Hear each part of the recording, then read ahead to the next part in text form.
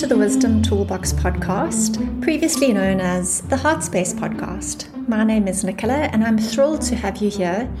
I recently decided to rebrand and refresh the podcast to align it more to the offerings on our website, thewisdomtoolbox.com. So do check that out if you enjoy the topics in this podcast, and subscribe to the podcast and our email list for more offerings and tools as they are released. But for now, enjoy. Hi, and welcome to this episode of the Heartspace podcast. In today's episode, I'm going to share a recording of a talk that I gave recently on the process and path of working with the elements and trying to bring the elements into balance in our lives.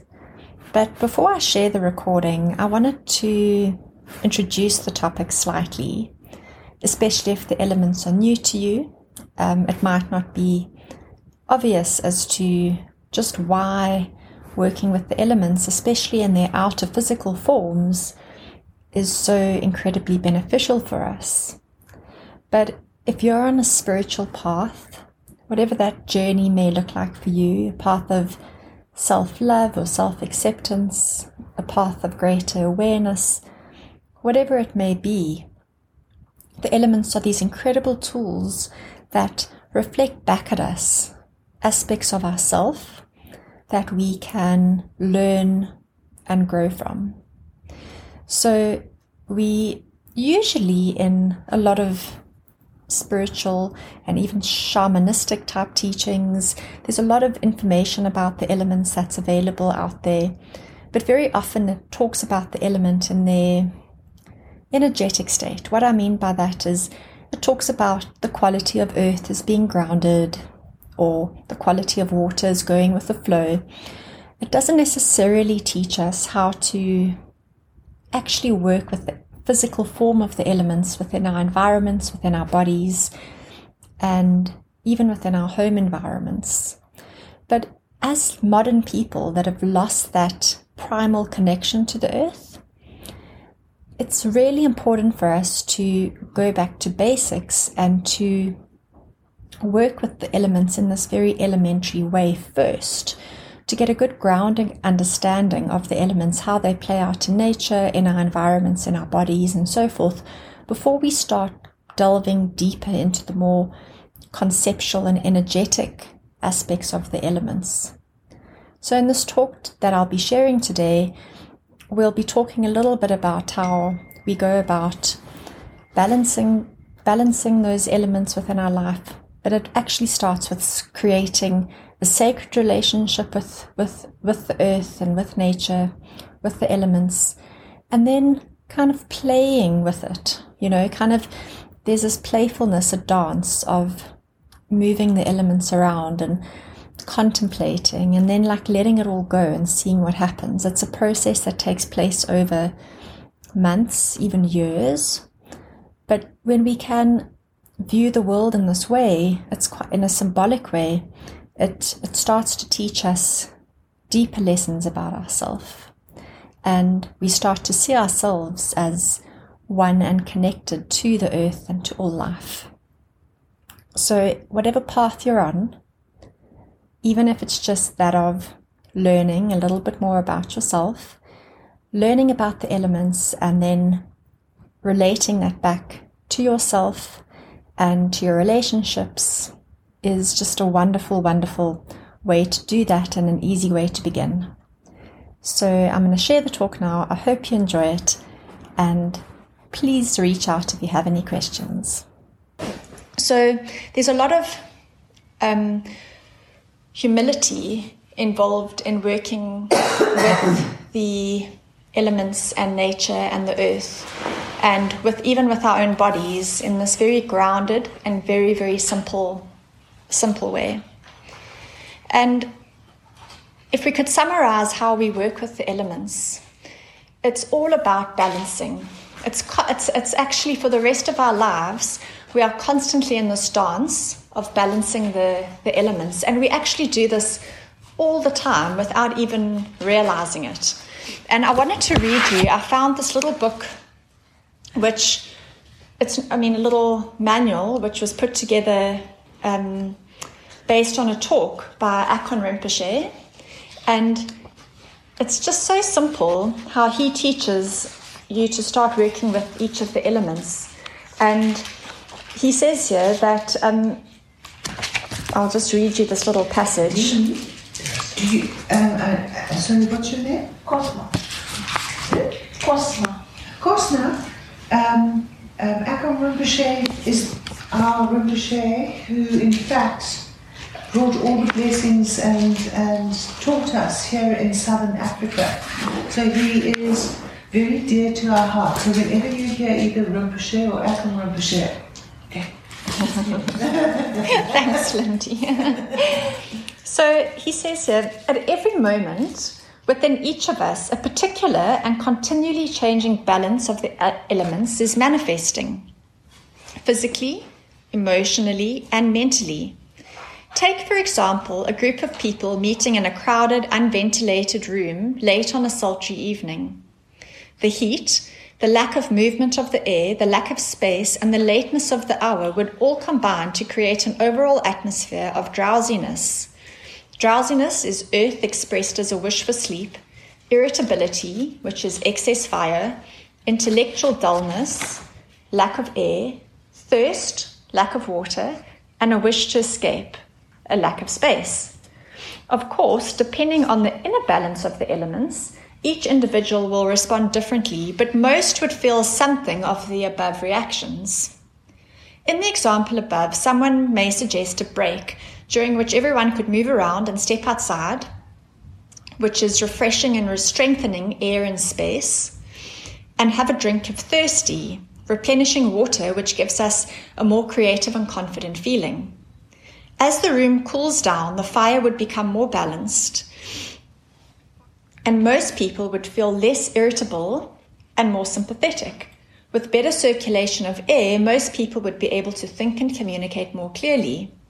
In this case, an instinctive feel for a need to balance the situation would have come to the rescue. In fact, without ever thinking about it, we are balancing the elements in these simple ways all the time.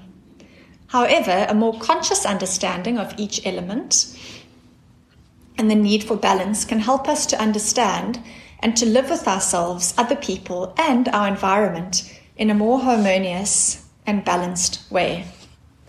So, when you start to become aware of the elements and how they play out in our lives, you start to notice these things more and more, exactly as he so perfectly puts. But it is important to take it further. It is important to learn about each of the elements, because the more we learn about it, the more we can then become conscious of trying to balance the elements for ourselves, not just physically necessarily in our environments, but then also within ourselves in terms of our moods and emotions and kind of characteristics. So when we go on this balancing process, it's very important that we work with the elements in this particular order. And that order is from the most dense to the lightest. So it always goes in the order of earth, water, fire, air, and then space. So we work with it in that way, and it makes complete sense because, for example, if your earth element in your life, you don't have great stability, you're not grounded, now you're wanting to work with the water element, which is more connected to emotion and creativity.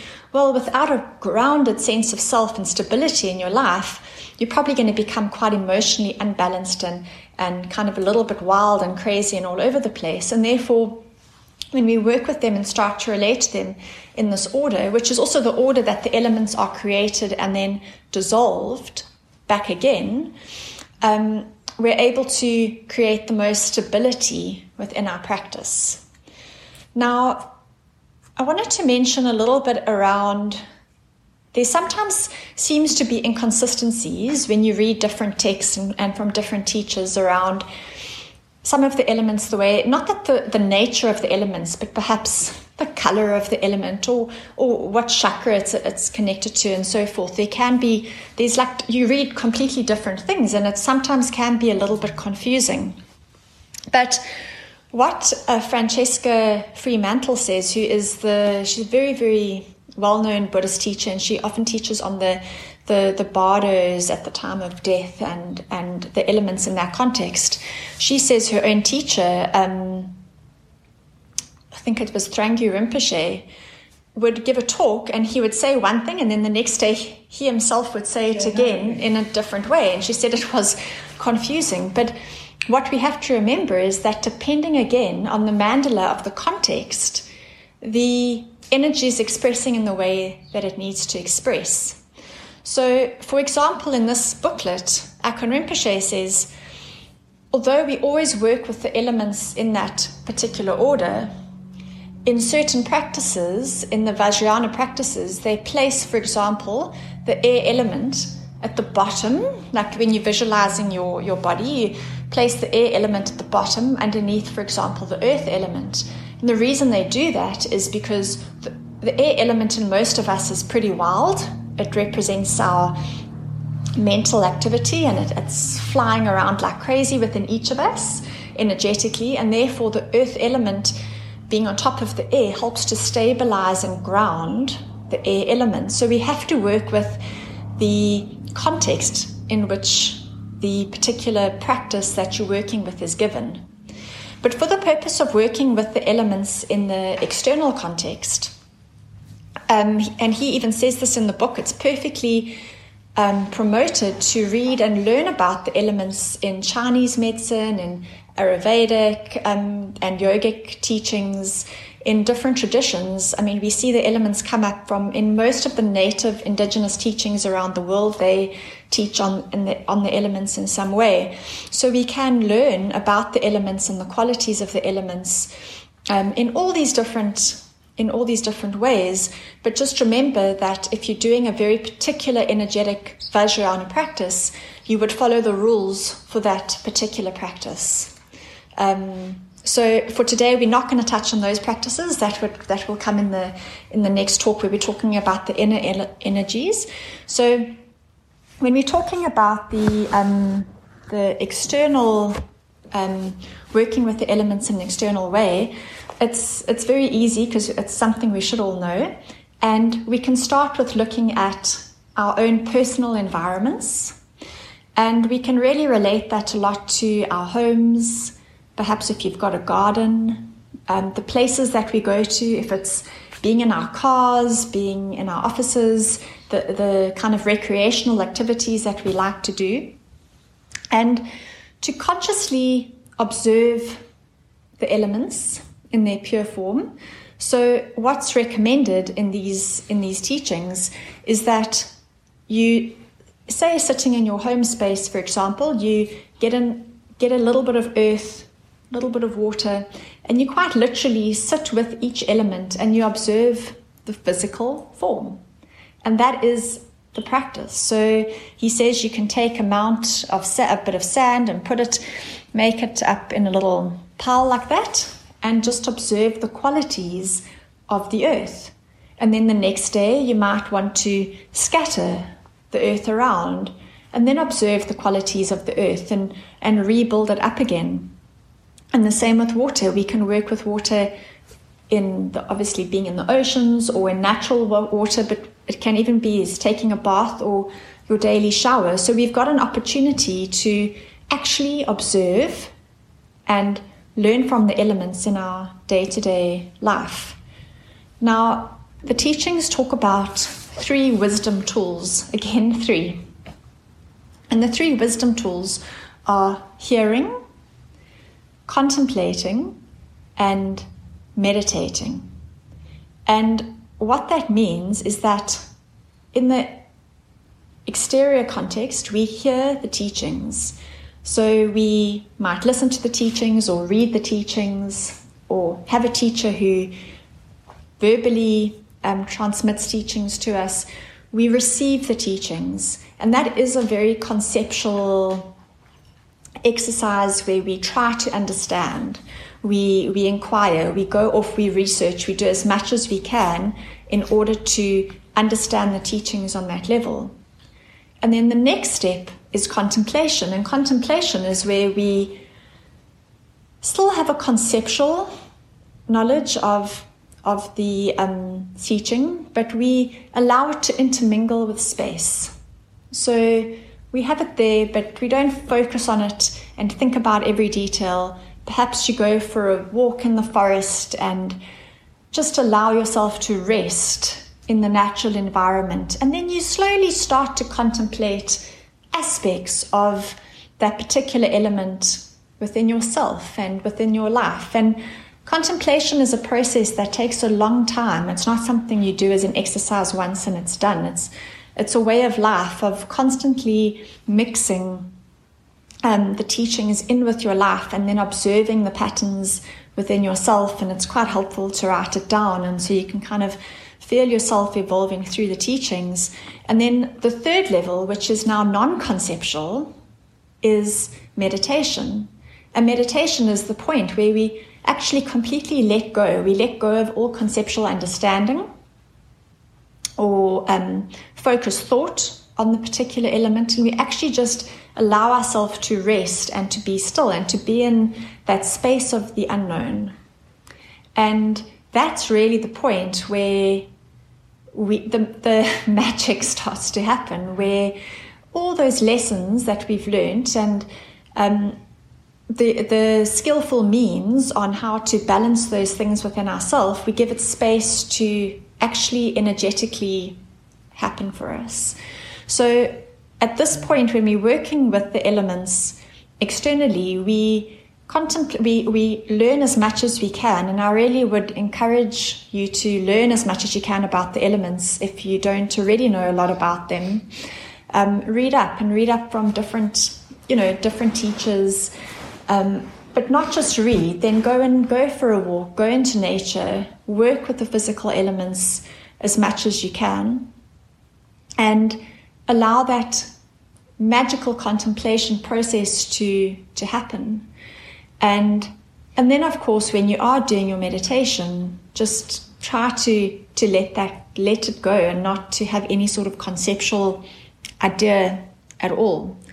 But when we look at just very practical steps that we can do working with the elements, so one thing that I've done for many years. It gives a wonderful idea of how one can walk oneself in from the world of form and start appreciating every single thing in our world. And that starts the stepping stones of pure appearances. And when your mind starts seeing all this incredible pure appearances, I don't mind whether it's out there. That has a reflection in here. Our practice of Medicine Buddha is known as the mirror-like wisdom. And if you can, what she's saying is honor that mirror that is there. It's only through our physical perceptions that she is helping us explain to us the beginnings of pure perception. And that's in the pure perception. In the pure perception, the exciting innocence, newness, and magical qualities, the alchemy, the esoteric, is all in that. And we start with going for a walk in the mountain, getting into the car. It doesn't matter what you do. It all then starts affecting in a different way, infecting from this extreme of coronavirus to the other side of the teaching, of the medicine of the coronavirus, of the special time of being. If you are singular, you've got plenty of space to walk those stepping stones of the caprices of perception, having to the quality of one's life. It's just magical. Yeah.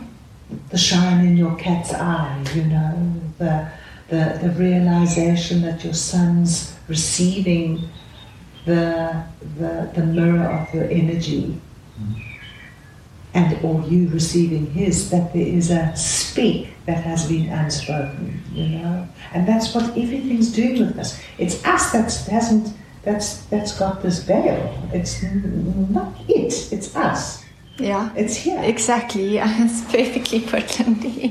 It's the way we perceive that is through our karma and through those templates that is confused. But we can't fix that confusion without going through. We have to kind of dive in order to really get into it and to go through it. And it's exactly as you say, when you start to work and develop, the key word here is to develop a relationship.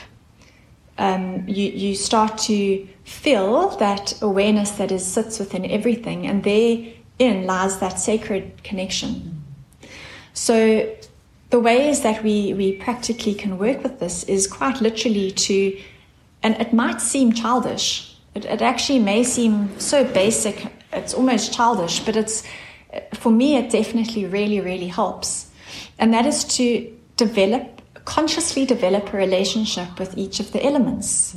And I don't mean personifying that. It's to really appreciate and to have such gratitude and to go into nature, and nature, we are all nature, everything is nature. As we sit here is nature. I think the reason we use the word nature is because we're meaning the unspoilt or still imbalanced aspects of the earth. Because unfortunately in our human activities, we have somehow managed to imbalance the elements as they appear. So therefore, when we are able to go into a more unspoilt environment, we're stepping into a mandala where it's energetically more balanced, and that actually helps us. But you can do this, even just at home. You just start to develop this very sacred relationship with the earth. And somebody once said to me that what he does every morning is to walk outside and just to feel your feet on the earth. And he said he held up his hands like this and just says, good morning, world. And it's just such a simple thing. But no matter how you do that, it's establishing a connection. It's establishing a relationship. And remember that relationships is all about listening and hearing. So it's not just us giving all of our troubles and all of our difficulties to the earth. It's also about listening and understanding and learning. And I think that is really what's needed in this time. If you just look at the challenges environmentally, is that we don't listen to perhaps what other species need. We so in our human ego certain of what should be done that we don't really stop to listen and to give space and openness to how things could be another way of being. So we can really start to develop this relationship with the elements and with nature in this very simple way. And, humans have used ritual for thousands and thousands of years. It's like one of the things that they're certain of about the human experience over thousands of years is that we've always had this connection, affinity to ritual. And, ritual doesn't have to be. For most of us, we're not born into a very strong culture or like kind of indigenous practice where there's inbuilt rituals. And therefore, you can create your own ritual. There's nothing right or wrong. So you can have your ritual of blessing the earth, of giving an offering of a flower to all beings. You can create your own simple little rituals at home, perhaps lighting a candle or some incense and giving that as an offering to the earth. It's a way of giving back and giving gratitude. And it's really beautiful to be as creative as you can be. And the way I like to see my home environment is as that sacred space, that mandala, and to create, even to put like objects into your home It doesn't have to be in a particular fixed way, but to really have this aspect of, I'm not just going to have one little sacred space in my home, like my altar where I've got certain things, but to actually incorporate the entire property into that and go sit in a part of the garden and do a blessing and actually create this whole energetic space. And the funny thing is that it can actually be felt. And, people will come and visit and say, wow, this is like coming to a sanctuary. And it's not because there's anything, look, it's a very, very special environment, but you can definitely actually physically create that energetic balance within your exterior environment. And there's actually a wonderful architect who writes about the power of our spaces that we inhabit. And she has a book, I can't remember her name, but it was like Home is a Reflection of Self. And it's very interesting when you start to look at your space and your home in that way. Do you actually give your home love and attention? Or do you perhaps not? How cluttered is your space? That's the space element right there. Sometimes people hoard things. It's filling up that space. Some people are minimalists where they've got an excess of space. How balanced are all of the elements present in your own home? So it's very interesting to start to look at your home and your environment in that way. And then not just working with the external environment, but also the environment of your physical body, is to listen to your body, learn about the tendencies of your body, learn about the elements as they relate to your body. And there is so much available. I mean, if you read up on the chakras and on the physical body, there's a huge amount available to us. And even systems like the Tibetan medicine system and the Ayurvedic system, Chinese medicine, talks about the imbalances within the body and how to bring more balance. Now, I don't think we need to always be completely, it's not that we're trying to fix every single physical problem, because we have to be careful not to fall into that trap as well, to go, all right, well, today I have a sore stomach and that must mean that I have an imbalance of the fire element, and therefore now I must be perfect and I must do X, Y, Z and try to balance absolutely everything. It's just, again, it's that listening and hearing and then contemplating. I wonder what this could mean for me. Giving it, and then you give it that space, that meditative space. You let it go.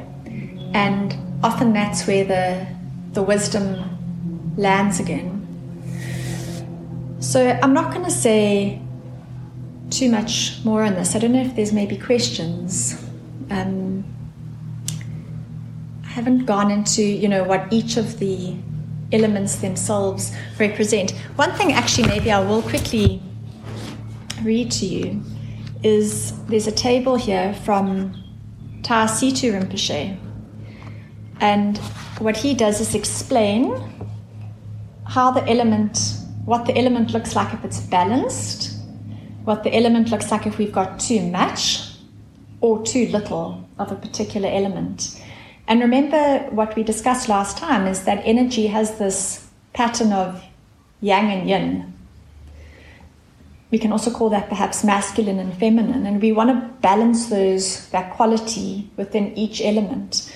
So just kind of bear that in mind as we go through these. So with the element of earth, when it's balanced, we are stable and reliable and grounded.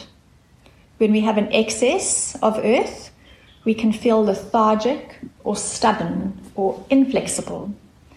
And when we don't have enough earth, we feel ungrounded or, it's instability, shakiness. With water, balanced water is adaptable, creative, and confident of solution. Excess water means we have an excess of subjectivity and emotion. We can also have an excess of emotions. And not enough water is easily panicked, lack of confidence, a fear of feeling or even creating. Fire, balanced fire is warm, loving, intuitive, clear-minded and generous. Excess fire is aggressive, over-emotional, and excessively passionate. And not enough fire is cold, frigid, dark, and unresponsive. Air, balanced air is intelligent, appropriate in action. Abundance of air is overactive, a tendency to be a workaholic, worried, anxious, or fanciful. And not enough air is we feel fatigued, listlessness, unwillingness to think things through.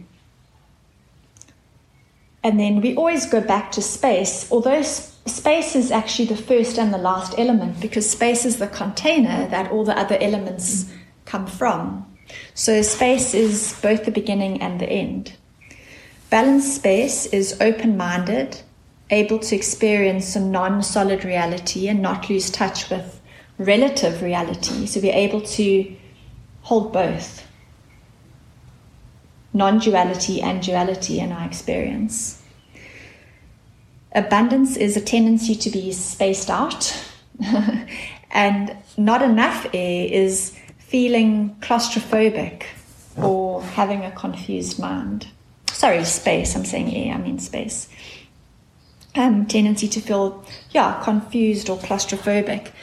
So it's really simple. I think this is intuitive. We all know this. And really, if we can develop that relationship with the elements, that every day it becomes like second nature to us.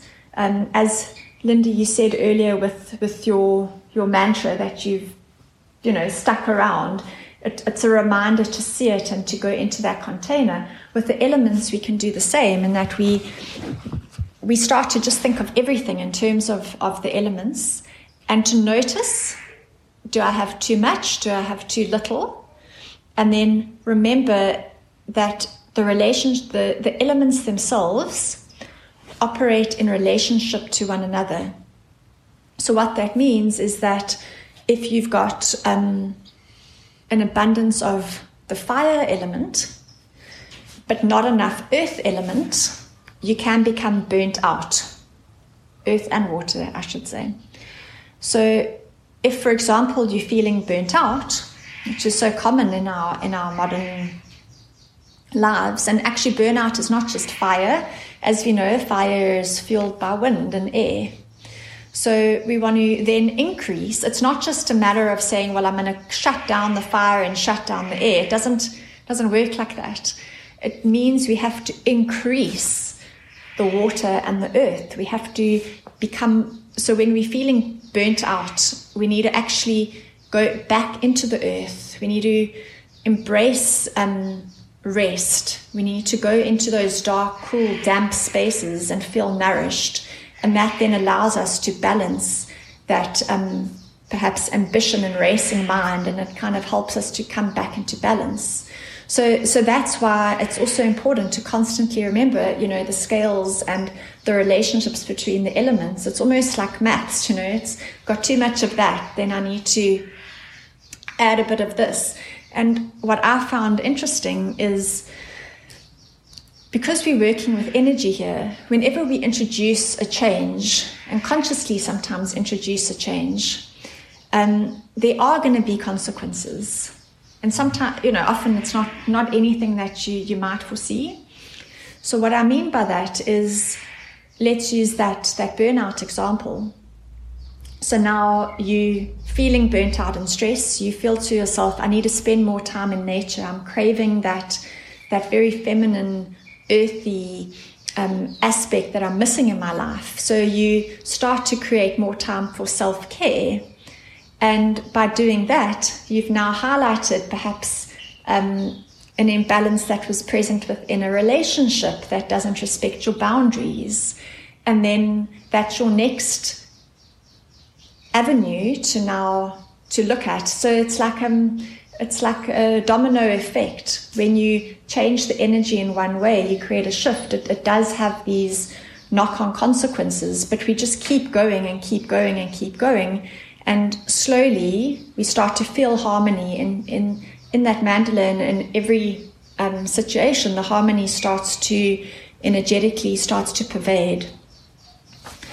So, also in the noticing. It's in the noticing that is the doing, and the noticing that isn't suppressing. That's very important. That's in the same way as when one sits in meditation and one's not just become the vehicle of peace, but there's an alertness or an awareness within that as well. So that there is not only the stillness, there's also the movement at the same time. So it's just not all splat and no thinking, no movement in that meditation. So in the moving meditation of your noticing things that, as Nikki's talking about, it's very, very important, that energetic movement. It's the masculine movement of moving towards the ovum in order to fertilize it, in order for creation to happen, in order, what I'm saying, creation to happen, for recognition to happen. So if recognition happens, then you are more than noticing. There is change as soon as there's recognition. That's what I'm hearing you. Very, very, very important, because I found that in my walk with meditation and in groups, there have been quite a few people, or are quite a few people, who really, really have worked at meditation, and they don't know that they've been working at suppression for a very long time, and that's crushing. I met someone who was absolutely crushed to know that after so many years he had been suppressing, and he was not unintelligent. It was probably a tendency that he didn't notice, and he didn't have a teacher who would notice, and in other words create that shift or leg up. And how teachers can work is with, no matter what, great compassion and wisdom and kindness.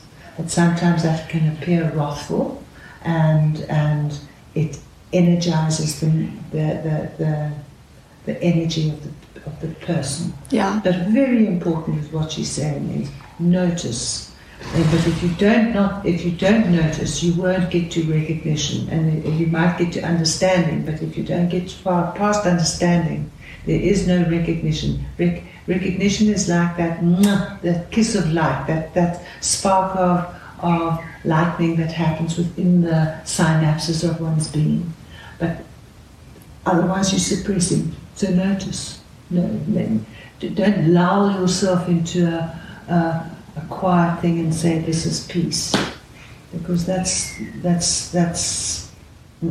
Yeah, when we work with the elements, and that's why I feel that, exactly to your point, is working with the exterior form is so critical for us, because otherwise we can conceptually trick ourselves into thinking that we are working on these particular issues at a conceptual level, but we've missed like a very basic embodied way of actually working with the elements and energy. And because it's so strange in our lifestyles and in this like world that we live in today, to live like that, which is actually so part of who we are as human beings, we have to consciously work with it, like quite literally, physically. Get your hands in the elements, sit in front of your fire this evening. Really, it's basic, but it's actually by doing that, it's such a gift. It's allowing yourself to be humbled. And then, as Lindy said earlier, our relationship does start to change, where we start to see everything in a pure way. So yeah, I'm so passionate about this, because I just feel like it's so actually basic but accessible to all of us, but we don't often talk about it. And you just have to go to a yoga class, for example. People go to yoga, they want to be calm and unstressed. So you go into a yoga class, often in like a shopping mall or something. Everybody rushes in, you quickly do your practice and you leave again, and there's a lack of connection completely. So people in the class think, oh, I'm doing yoga, but how often do you walk into space, even coming to the center, and even just acknowledge the environment that you're in? Look at the trees and the birds, and actually go, wow, look at this container I've walked into.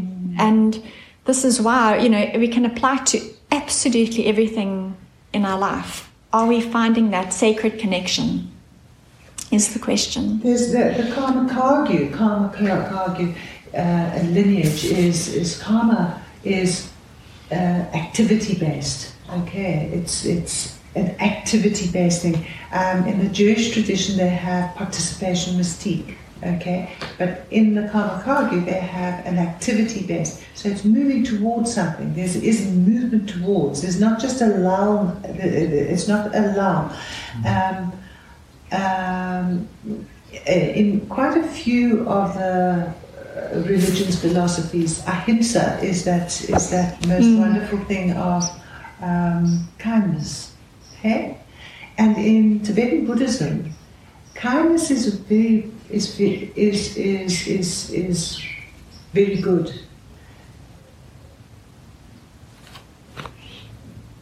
They develop more than kindness in Tibetan Buddhism. It's not enough. There is a participation, there's a movement, there's an energy, there's an attention moving towards.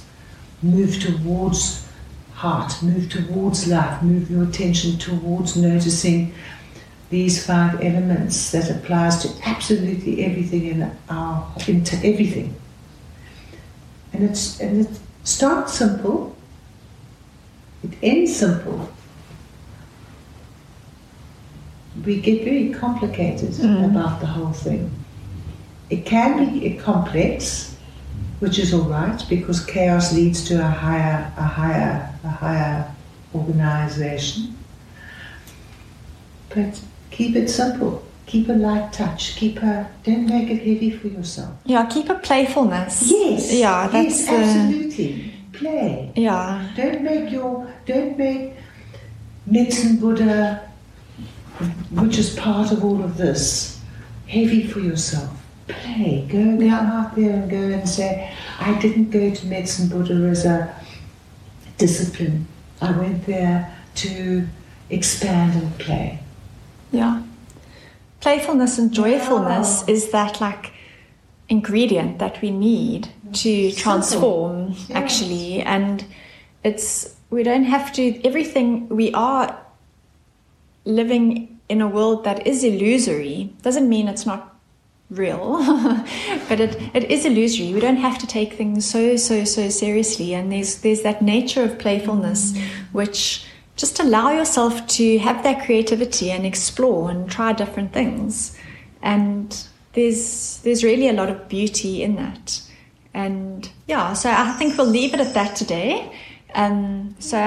I invite you to go and have fun, and and if there's any questions, let me know. But otherwise, we can continue with Lindy's part. It's 11:45.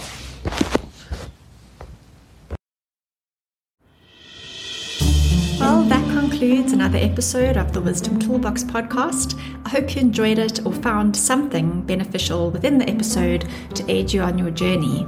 I would love to hear from you. Please follow along on social media and visit the wisdomtoolbox.com website for more resources and sign up for our monthly newsletter and offering. Thanks for stopping by.